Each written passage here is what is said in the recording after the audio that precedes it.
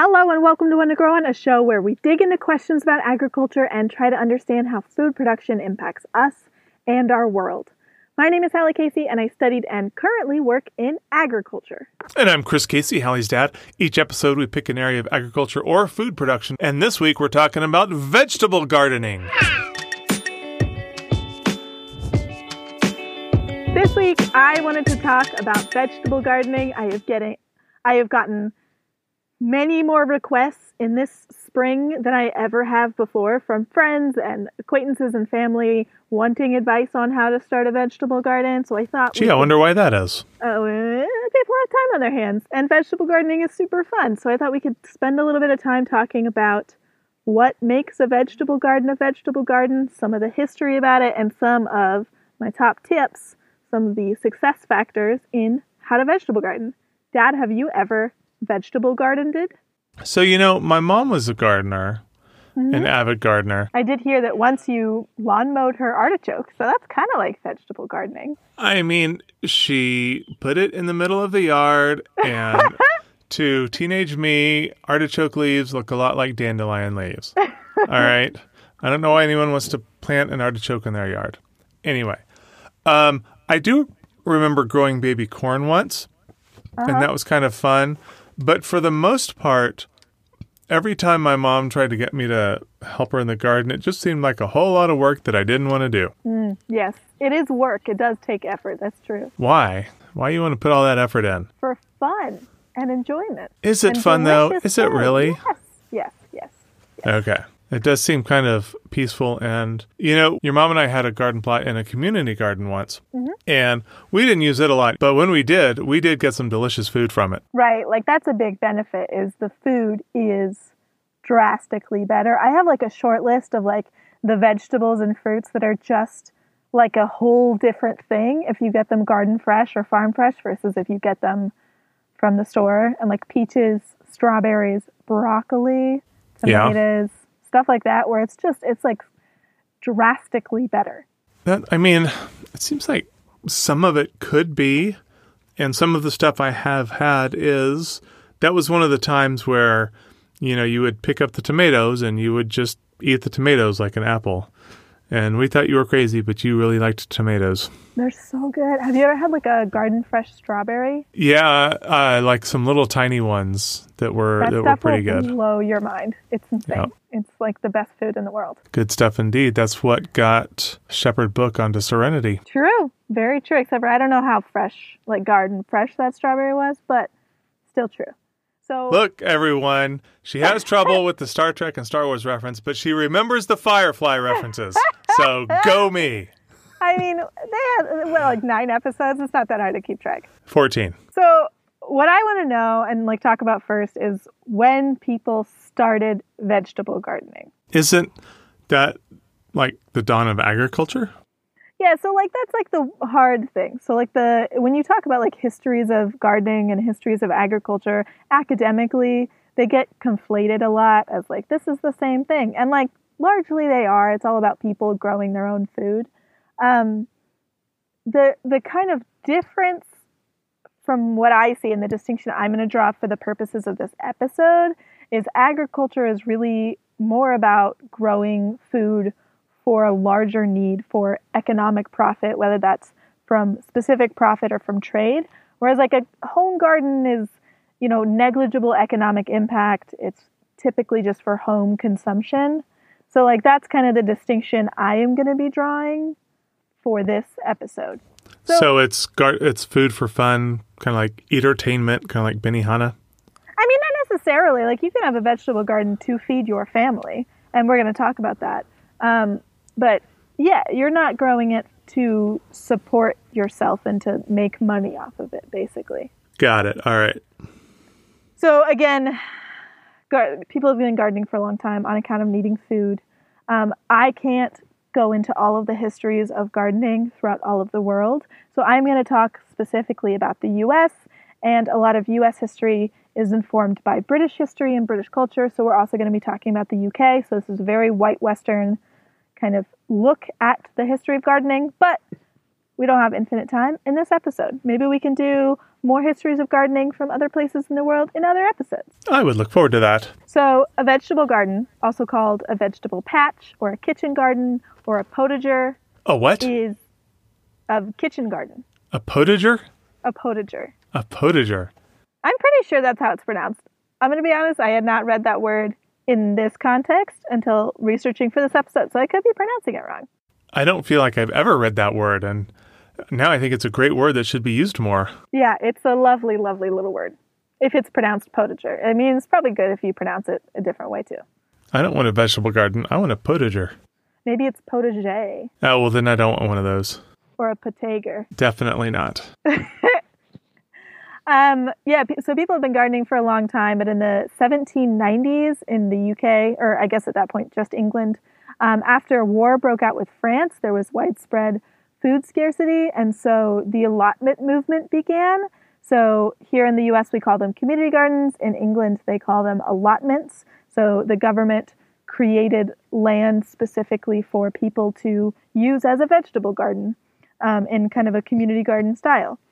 That was a branch from agricultural policy at the time in the 1790s. It wasn't really seen as distinct from agricultural policy, although as allotment policy went on in the UK into the 1800s, that was kind of seen as a separate thing. As food became more readily available and allotments became more of a recreational activity and not so much about food access. It almost sounds like so many things come out of extension, it feels like. And it almost feels like kind of shades of that, where like there's this agricultural policy and like, oh, we need to get more people involved. So, hey, let's go create a little thing. Yeah, I mean, it was just that, there was not enough food. There was scarcity from the war. And so they said, okay, well, if we give people who don't currently have access to land some area of land that they can farm, then they can grow their own food. So it was really built out of a response to that, this specific policy. And then from there, it became a more popular thing, and food access became less of an issue. And so it became more of a recreational policy. Got it. It also became, in the later 1800s in England, much more something for kind of the gentry to do. It became much more popular for the upper class to have like walled vegetable gardens or decorative vegetable gardens or kitchen gardens off of their manor or something like that. Not often something that they would tend to themselves, but like Queen Victoria had a very large vegetable garden, and it just became something that was more seen as a status symbol for people with land to be able to have garden fresh vegetables. And that also trickled over to the U.S. as well, and that became more of a thing as the U.S. was taking influence from that England Victorian culture. Did any of them have a secret garden? Probably. I think that book was written like in the early 1900s, so it's probably influenced by this like walled garden movement. Just about every piece of British literature that I've seen or read, there's a gardener involved somewhere, somehow.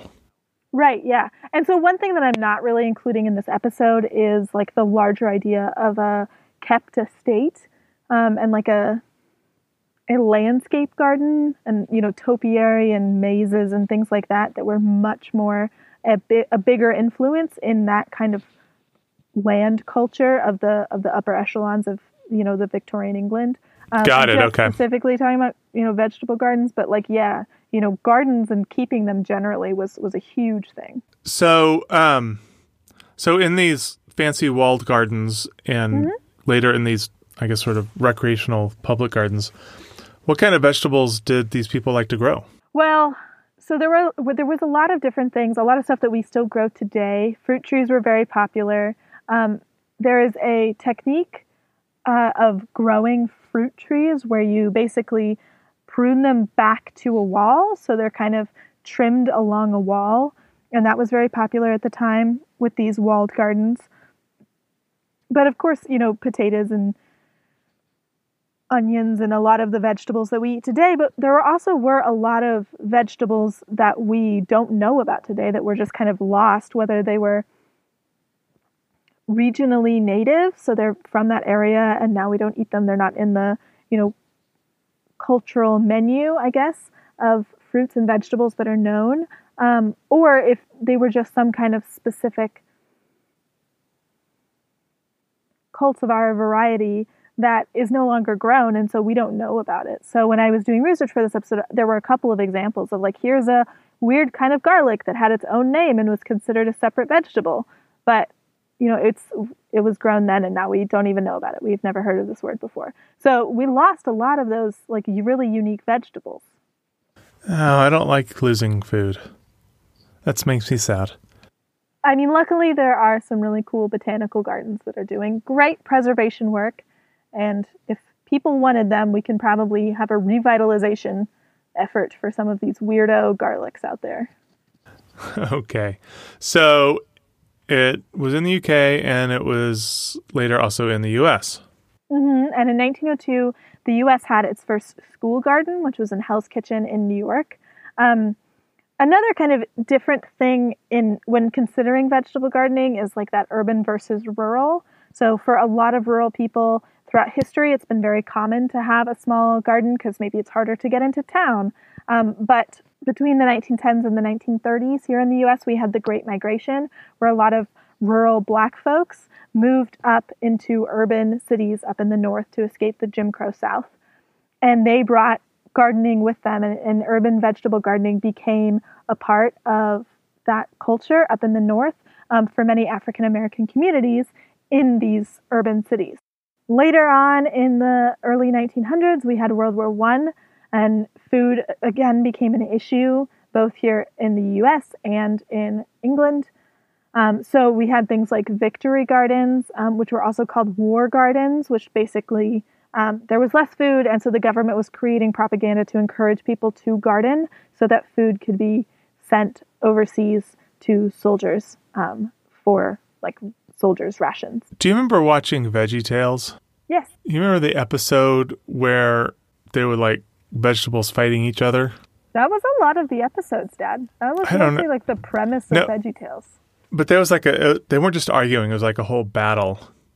I don't remember the whole thing. I don't know. Oh, you say the Jericho episode? Oh, that could be. Yeah. But you say War Garden, and it makes me think of that. Yes. That's exactly what I want you to picture. No, I mean, it was pretty much just like a community garden. Yeah. And so municipalities would put land aside for specifically community gardens for people to access so they could grow their own food. In England, allotment land tripled, which is like a lot. It's huge. Then from there, we went into the Great Depression, and gardening, again, was a food access issue. And from there, a few decades later, we had the World War II. And again, food access was an issue as, you know, food was once again scarce as we had this big war effort. And so victory gardens resurged from there. But after that, there was still gardens. There was not any state-sponsored propaganda, and lawn culture in suburbia here in the U.S. became much more in vogue. And so you saw fewer gardens. It was just less common. Not that they disappeared entirely. Lots of people had vegetable gardens, but ever since the 2000s, it's become a little bit more popular, and we've seen a dramatic rise in home gardening and home food production as people think more about climate change and the environmental impact of their food and the ways that they eat. So what kind of food did they grow here? I imagine it's mostly a lot of the same stuff, like onions, potatoes, garlic, leafy greens. In which time frame? Well, you just went through half of the 20th century, so... I did, yeah. Just cover that whole thing. I mean, I guess it's all, good staples that are relatively easy to grow.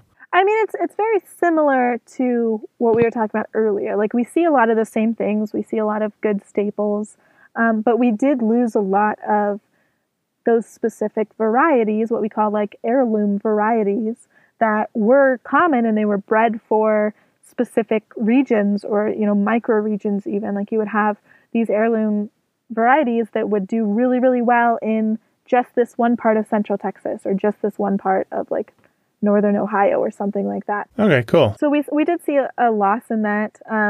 Beyond that, pretty much vegetables were popular depending on where you were geographically and what was culturally relevant to you, that definitely influenced how people grew and just what the gardener's preference are. Like that's one of the hugest factors in how people garden is just what the gardeners want to eat. And so nowadays, obviously, it's not as much of a food access issue, although I imagine for some people maybe it is, but it sounds like it's maybe getting a little bit more popular. Yeah, for sure. And it's much more of like an awareness issue. People are thinking about the nutrition content of their food. And so if you eat fresher food, then it can have higher nutrition. And, thinking about the carbon footprint of your food that you buy at the grocery store versus what you can buy at your house. And I think that's much more the focus of gardening. We see now, according to the National Gardening Survey, that 18 to 34-year-olds account for 29% of all gardening households, which is huge. And that's a higher percentage than we saw in previous generations. So, yeah, I think, young people are getting involved, they're getting interested because they are aware. Well, that's awesome. Well, awareness Very is great. good. Awareness of, your situation, what you need, where you are. And what I'm aware of right now is that it's time for a break. A break! A break.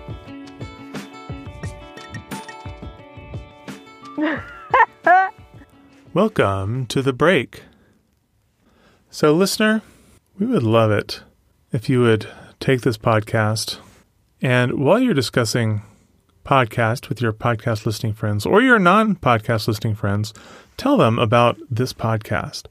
Say, hey friend, I love this podcast and I think you'll love this too, because we think if you love this podcast, then they will also love this podcast. Spread it as you would spread seeds in your garden. Maybe you're talking about what a superfood is. Maybe you're talking about how to start a vegetable garden. Maybe you're talking about confusing Star Wars and Star Trek references. We really, really love making this show, and we're trying to make it for the people who are also interested in these ideas and these conversations. And we would really appreciate it if you shared it out. We don't pay for any advertising or anything for this show, and so word of mouth is really the only way that we're growing, and we would just love to have more people here who can contribute to the conversation and, who can have fun with us here in this little podcast community that we're trying to build. So, honestly, I hope we never pay for advertising. Who knows? I could totally see us getting a billboard. Let's get a billboard along the highway. Oh, well, there you go. Food? Do you eat food? Check out this podcast. So it's just a picture of me with 2 thumbs up, hey. An extra shout out to our patron listeners, especially to our Starfruit patrons, Lindsay, Vikram, Mama Casey, Patrick, and Cheyenne. And to our newest patron, Andrew, thank you so much for joining us. Hello, Andrew. Really Welcome. appreciate you coming to join us over on the Patreon. All right. Well, back to the episode. Back to the episode. Dad, do you have a nature fact for us?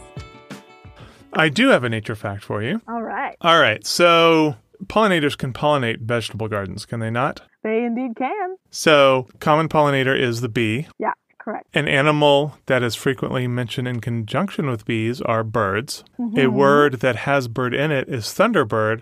And the Thunderbirds are who flew over my house today, and it was awesome. Very good. It was cool. It was a nice little flyover of San Antonio and Austin. Dad, real quick, for our non-arrow-minded friends, can you explain what a Thunderbird is? Okay, so the Thunderbirds are a group of pilots in the Air Force that fly fighter jets for show, basically. They are, some of the best pilots in the Air Force. And it's kind of a nice job after a long career of flying fighter jets, and they do stunts and they do flyovers, and they were doing a flyover of San Antonio and Austin in honor of healthcare workers during the coronavirus pandemic. And, there's issues with the cost associated with this. Part of the reason the Thunderbirds exist for the Air Force and a similar group, the Blue Angels for the Navy, is for recruiting and promotion and stuff like that. So whatever. And sure, there's a carbon footprint. But man, when a group of fighter jets fly over your house, it is awesome. Da-da-da-da-da-da, nature fact. Nature fact. I hope other people got to see them. They were extremely loud. Yep. So you want to start a vegetable garden. Hold on there, cowboy. I bet someone wants to start a vegetable garden. I don't know that. I mean, I sometimes think about starting a vegetable garden. Well, think about it. For this exercise, we're going to talk through what it takes. Okay. Do I even have a spot where I could do a vegetable garden? I don't know. You absolutely do. Really? I know because Mom has grown vegetables at your house. Really? Yes. Not that definitely. I've eaten. Oh my gosh. Maybe. She grew Okay. lettuce last year. She listens to the podcast. I'm sure I'll hear about this. Yeah, I'm sure you will. All right. So the key factors in figuring out what you can grow in a vegetable garden are 1, temperature, the number of cold days, the number of super, super hot days that you get, because you can't really do a ton with that. I mean, you can if you want to build out some infrastructure and have like a little greenhouse or something like that, but that's the key factor. Another key factor is how much sun that area gets. You can't really do a lot if an area does not get a lot of sun. You could like get some kind of utility lamp, but who wants to do that? And also tons of energy. And then the third key factor is your preference. Those are like the 3 things that are kind of hard to address and change. Are those in that order on purpose? No, not really. I mean, they're all Okay. like important. Like I would probably start with preference. I would probably start with what is it that you're interested in growing, and then thinking about how the temperature and the light situation in what you have affects what you can grow. Okay. You also do want to consider your soil. It is possible to grow without soil, right? So like if you're in a container or something like that, and you're probably going to be amending your soil regardless. So if you're doing an in-ground bed, you will need to be thinking about, what my soil is, but you are going to be amending it. So it is a factor, but it's possible to work around it. I mentioned in-ground gardens. That's basically where you put plants directly into the ground. You're still going to be doing things like digging it up and amending the garden and like tilling and stuff like that. But you have other types of gardens? Yeah. When you say amend the garden, Yes. do you mean like adding compost, adding nitrogen, or doing what? Those things? Yeah, pretty much adding compost. Adding compost is mostly what I mean. All right. So yeah, you want to amend your soil if you're doing an in-ground bed, because it's very helpful to have compost that's adding microbial life and adding organic matter, which can increase your water holding capacity. You can also do a raised bed garden. So this is slightly up above the ground. You can, if you want, dig down into the ground, but one of the big benefits of having a raised bed is that you usually don't have to till down into the dirt very far. So you're like adding 6 inches, an inch, or 6 inches, a foot, 2 feet to your garden bed. And so you're not having to like do the work of digging it out. But that also means that you're having to bring more dirt in, and you're having to bring in like potting soil or garden dirt or whatever it is that you're using in order to fill up this box. So it can be a little bit more expensive. Okay. And you have to have the box or build the box in the first place, which sounds like even more work. I would say getting the dirt is harder. Building a box, you just go to Home Depot, you get 4 pieces of wood, and you nail them together. 4? Yeah, 1 for each side. It's a square. You don't need a piece of wood on the bottom? No, you don't want a piece of wood on the bottom. Oh, so you're just building dirt up higher, basically. Pretty much. Okay, cool. You can also do container gardening, which is not open to the ground and is really helpful if you have like a balcony or a deck or something like that, where you want to just put something out, but you don't want to like deal with the actual soil and do something larger. Or if you're like in an apartment and you don't have a lot of space. It's also helpful if you want to do something that your temperature of your region might not really be as accommodating to. So like I've done strawberries before in places where it might have been too hot to do strawberries, but I can just pull them in on like the really, really hot days and then put them back out later. Because you're a wizard. Because I get a pot and I can just put it in a pot and then pull it in. Okay. So it's like a potted plant. I thought I was going to ask if it was like hydroponics.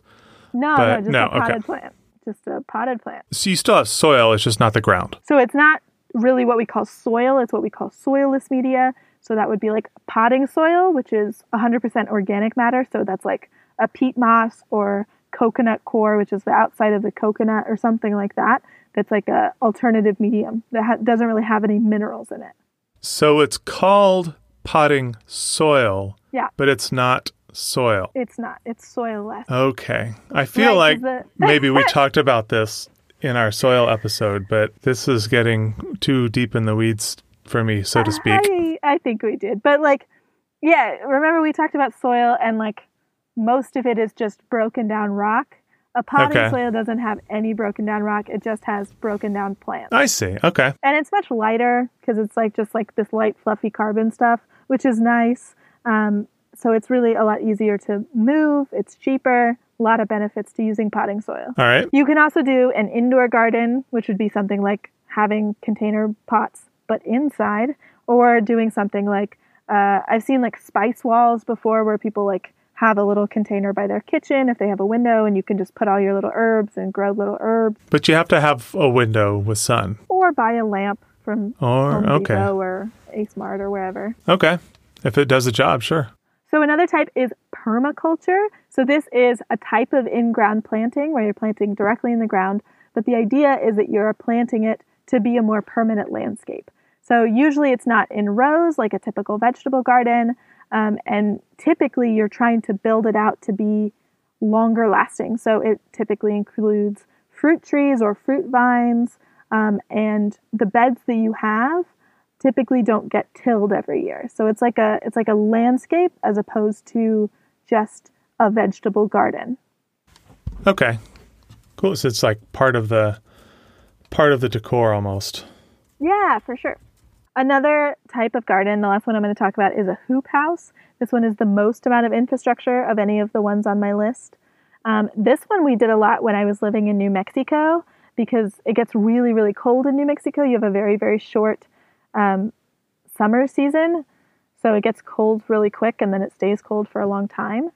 So having a hoop house, which is basically what we did, is we bought really long PVC pipes, and then we put stakes of rebar in the ground, and then we would bend the PVC pipe in a U shape over it, and then we would just do that 10 times and then put a tarp over it, basically like a see-through plastic, so that the light could get in, but basically it was much warmer inside of this little house that you build. Now, just as an extra weird little piece of trivia for the people that know us, a hoop house has nothing to do with a hoopy house, nor is it where your username on Discord comes from. It is not where my username comes from. My internet username is ThatHoopy, which is a Douglas Adams joke that is extremely obscure, and I thought I was really clever at 15 for thinking of. I mean, for a 15-year-old, it was pretty dang clever, I gotta say. Thank you very much. I was impressed. Okay, so you have all of these options. They all require sun, and they all require water, I'm guessing. Well, they don't all require sun, right? There are famously a lot of people who grow plants indoors with no sun. You can just get a light bulb. You need some kind of UV radiation. And they get busted by the FDA. No, the DEA. You can do that with tomatoes. You can do it with tomatoes. You can do it with whatever you want. All right. Cannabis is not the only thing that can grow with lamps.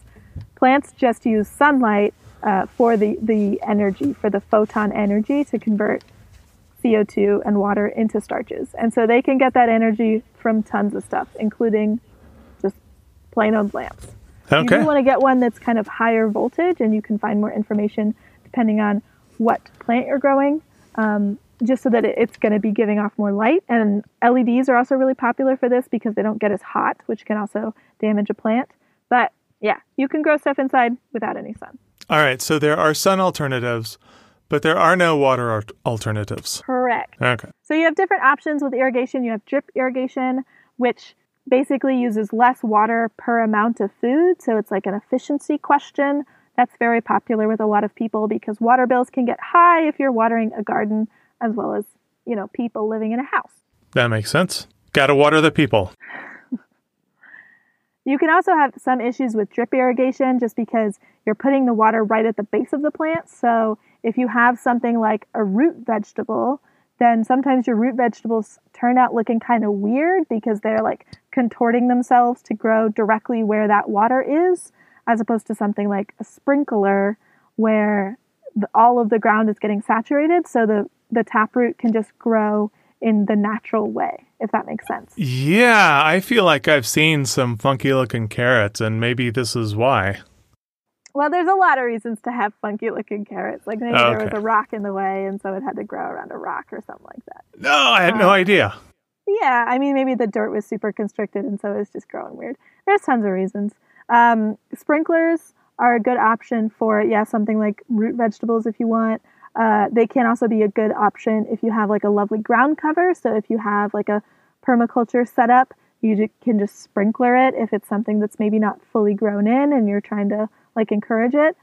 Sprinklers are also often used for leafy vegetables because leafy vegetables can be super tender. So stuff like lettuce and arugula. So they're prone to overheating, but they're also like summer vegetables.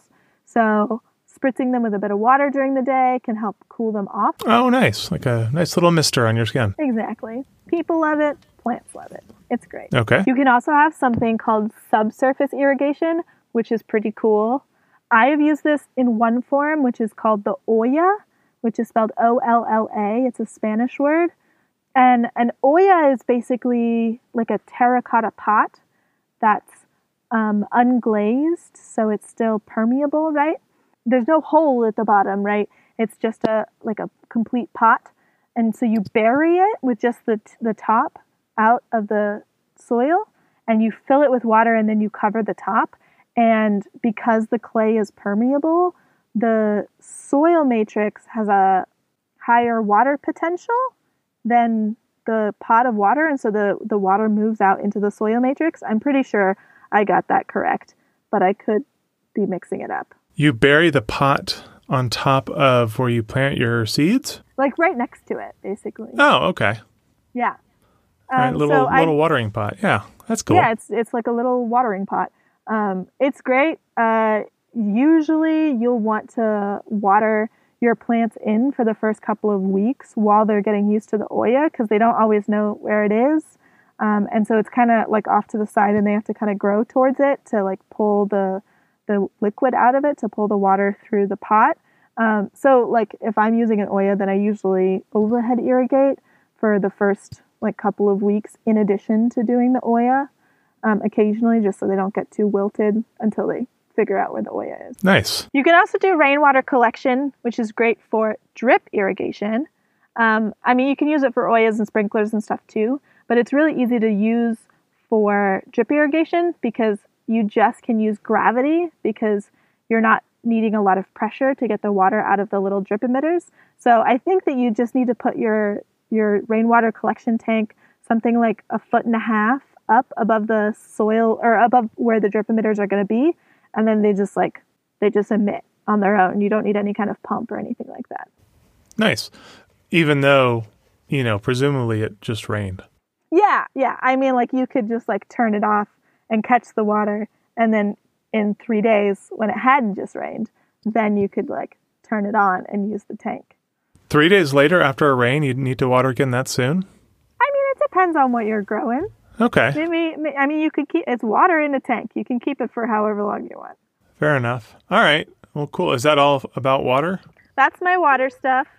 The steps for actually planting, you can either direct seed or you can transplant. Direct seeding, where you put a seed in a pot or in the dirt or in a raised bed. It's going to be cheaper, but it can be like less likely that you actually get a plant. Because when you're transplanting, you see the plant, you have the plant. When you're direct seeding, not all the seeds will grow. That makes sense. It can also be hard if you have a shorter season. So like when I was in New Mexico, we would also often use transplants because you're like a month ahead, right? It takes like a month less to get the food at the end than if you're direct seeding because you have to wait for it to grow from a seed versus just using a transplant. Yep. Got to wait a little longer for that extra little germination to take place. Or not germination, but the little sprouting. Germination. The sprouting part. Oh, okay. Yeah, germination. You got Great. it. I got it. You have to think about your seed spacing and like some other stuff, but usually the seed packet has a ton of very helpful information in terms of like how deep to plant the seeds, how far apart to plant the seeds. All of that information should be on your seed packet. You can also opt for a transplant. If you opt for a transplant, it's going to be more expensive, but you know that you have a plant for sure. You also, if you're doing a transplant, once you plant it, you'll want to water it in. So just like watering it so that it's kind of nice. It's like welcome to your new home, little plant. Here's some water for you. You'll be happy here. You always want to do that right away. Otherwise, the plant can just get really dried out and have a little bit of shock, and it might not make it. Okay. Make it feel at home. You can also grow your own transplants in your own house if you want. You can do this with little egg cartons. You can buy plug trays. You can use whatever. But you can just put a little seed in a little bit of potting soil and you mist it, once a day or twice a day. You put it near a sunny window or you get a light so that the little guys grow. Once they're tall enough, then you want to start putting them out for a couple of hours each day, increasingly. And that's just so that they get used to things like wind. Because otherwise, if they're inside and then you just plant them in the garden, then it's really easy for their stems to break because they haven't had to build up any extra cellulose to be sturdy or anything like that. And that process is called hardening off. So you just put them out gradually more each day and they just get stronger and stronger. And then you're ready to plant them. Wow, I had no idea plants were so complicated like that. Yep. And that's all of the notes I took. Do you have any questions? So, all right. When I was a teenager, your grandmother made me dig holes for her tomatoes with a pickaxe because it was in Dripping Springs and there was limestone a few inches down. And so I had to bust holes through the limestone. Was that actually necessary? I mean, she could have built a raised bed, but if she wanted to go in ground, yeah. Oh, okay. She wasn't just making me do work. No, out towards Dripping Springs, there is a lot of limestone and there's 2 inches of topsoil. And then it just goes straight down to what we call parent material, which is rocks. So what she was doing was, because limestone is a softer rock, she was just carving it out so that she could add in compost and gardening soil and these other things as an amendment. So just super quick, do people need to worry about pest mitigation? I mean, everyone likes vegetables, including pests. So you will get them. It will very much depend on where you are in the world and what vegetables you're growing. So it might be something that you have to think about. If you're growing indoor plants, it's going to be less of an issue than if you're growing outdoor plants. But everyone should at least do a cursory Google to see, what are the biggest pest problems for gardeners in my area, so you can, kind of be prepared. But it's all a learning experience, and it's all about figuring out what pests are in your area and what they look like. All right. I've got one last question. I've been saving this one for last specifically. I'm pretty sure this was you that I've either heard say or seen post about it on social media, which is something along the lines of growing your own food is a radical act.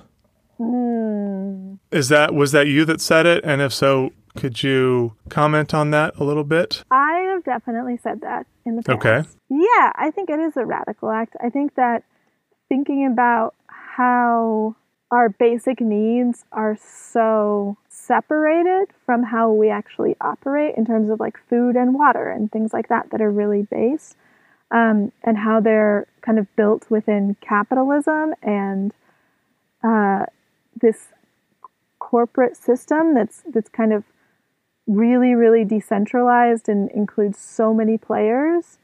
And we talked about this some in the COVID episode that we uploaded, but thinking about how immense that system is and how fragile it can be and how much of a toll it takes on other people's lives and on the environment and on animal welfare and all of these different factors.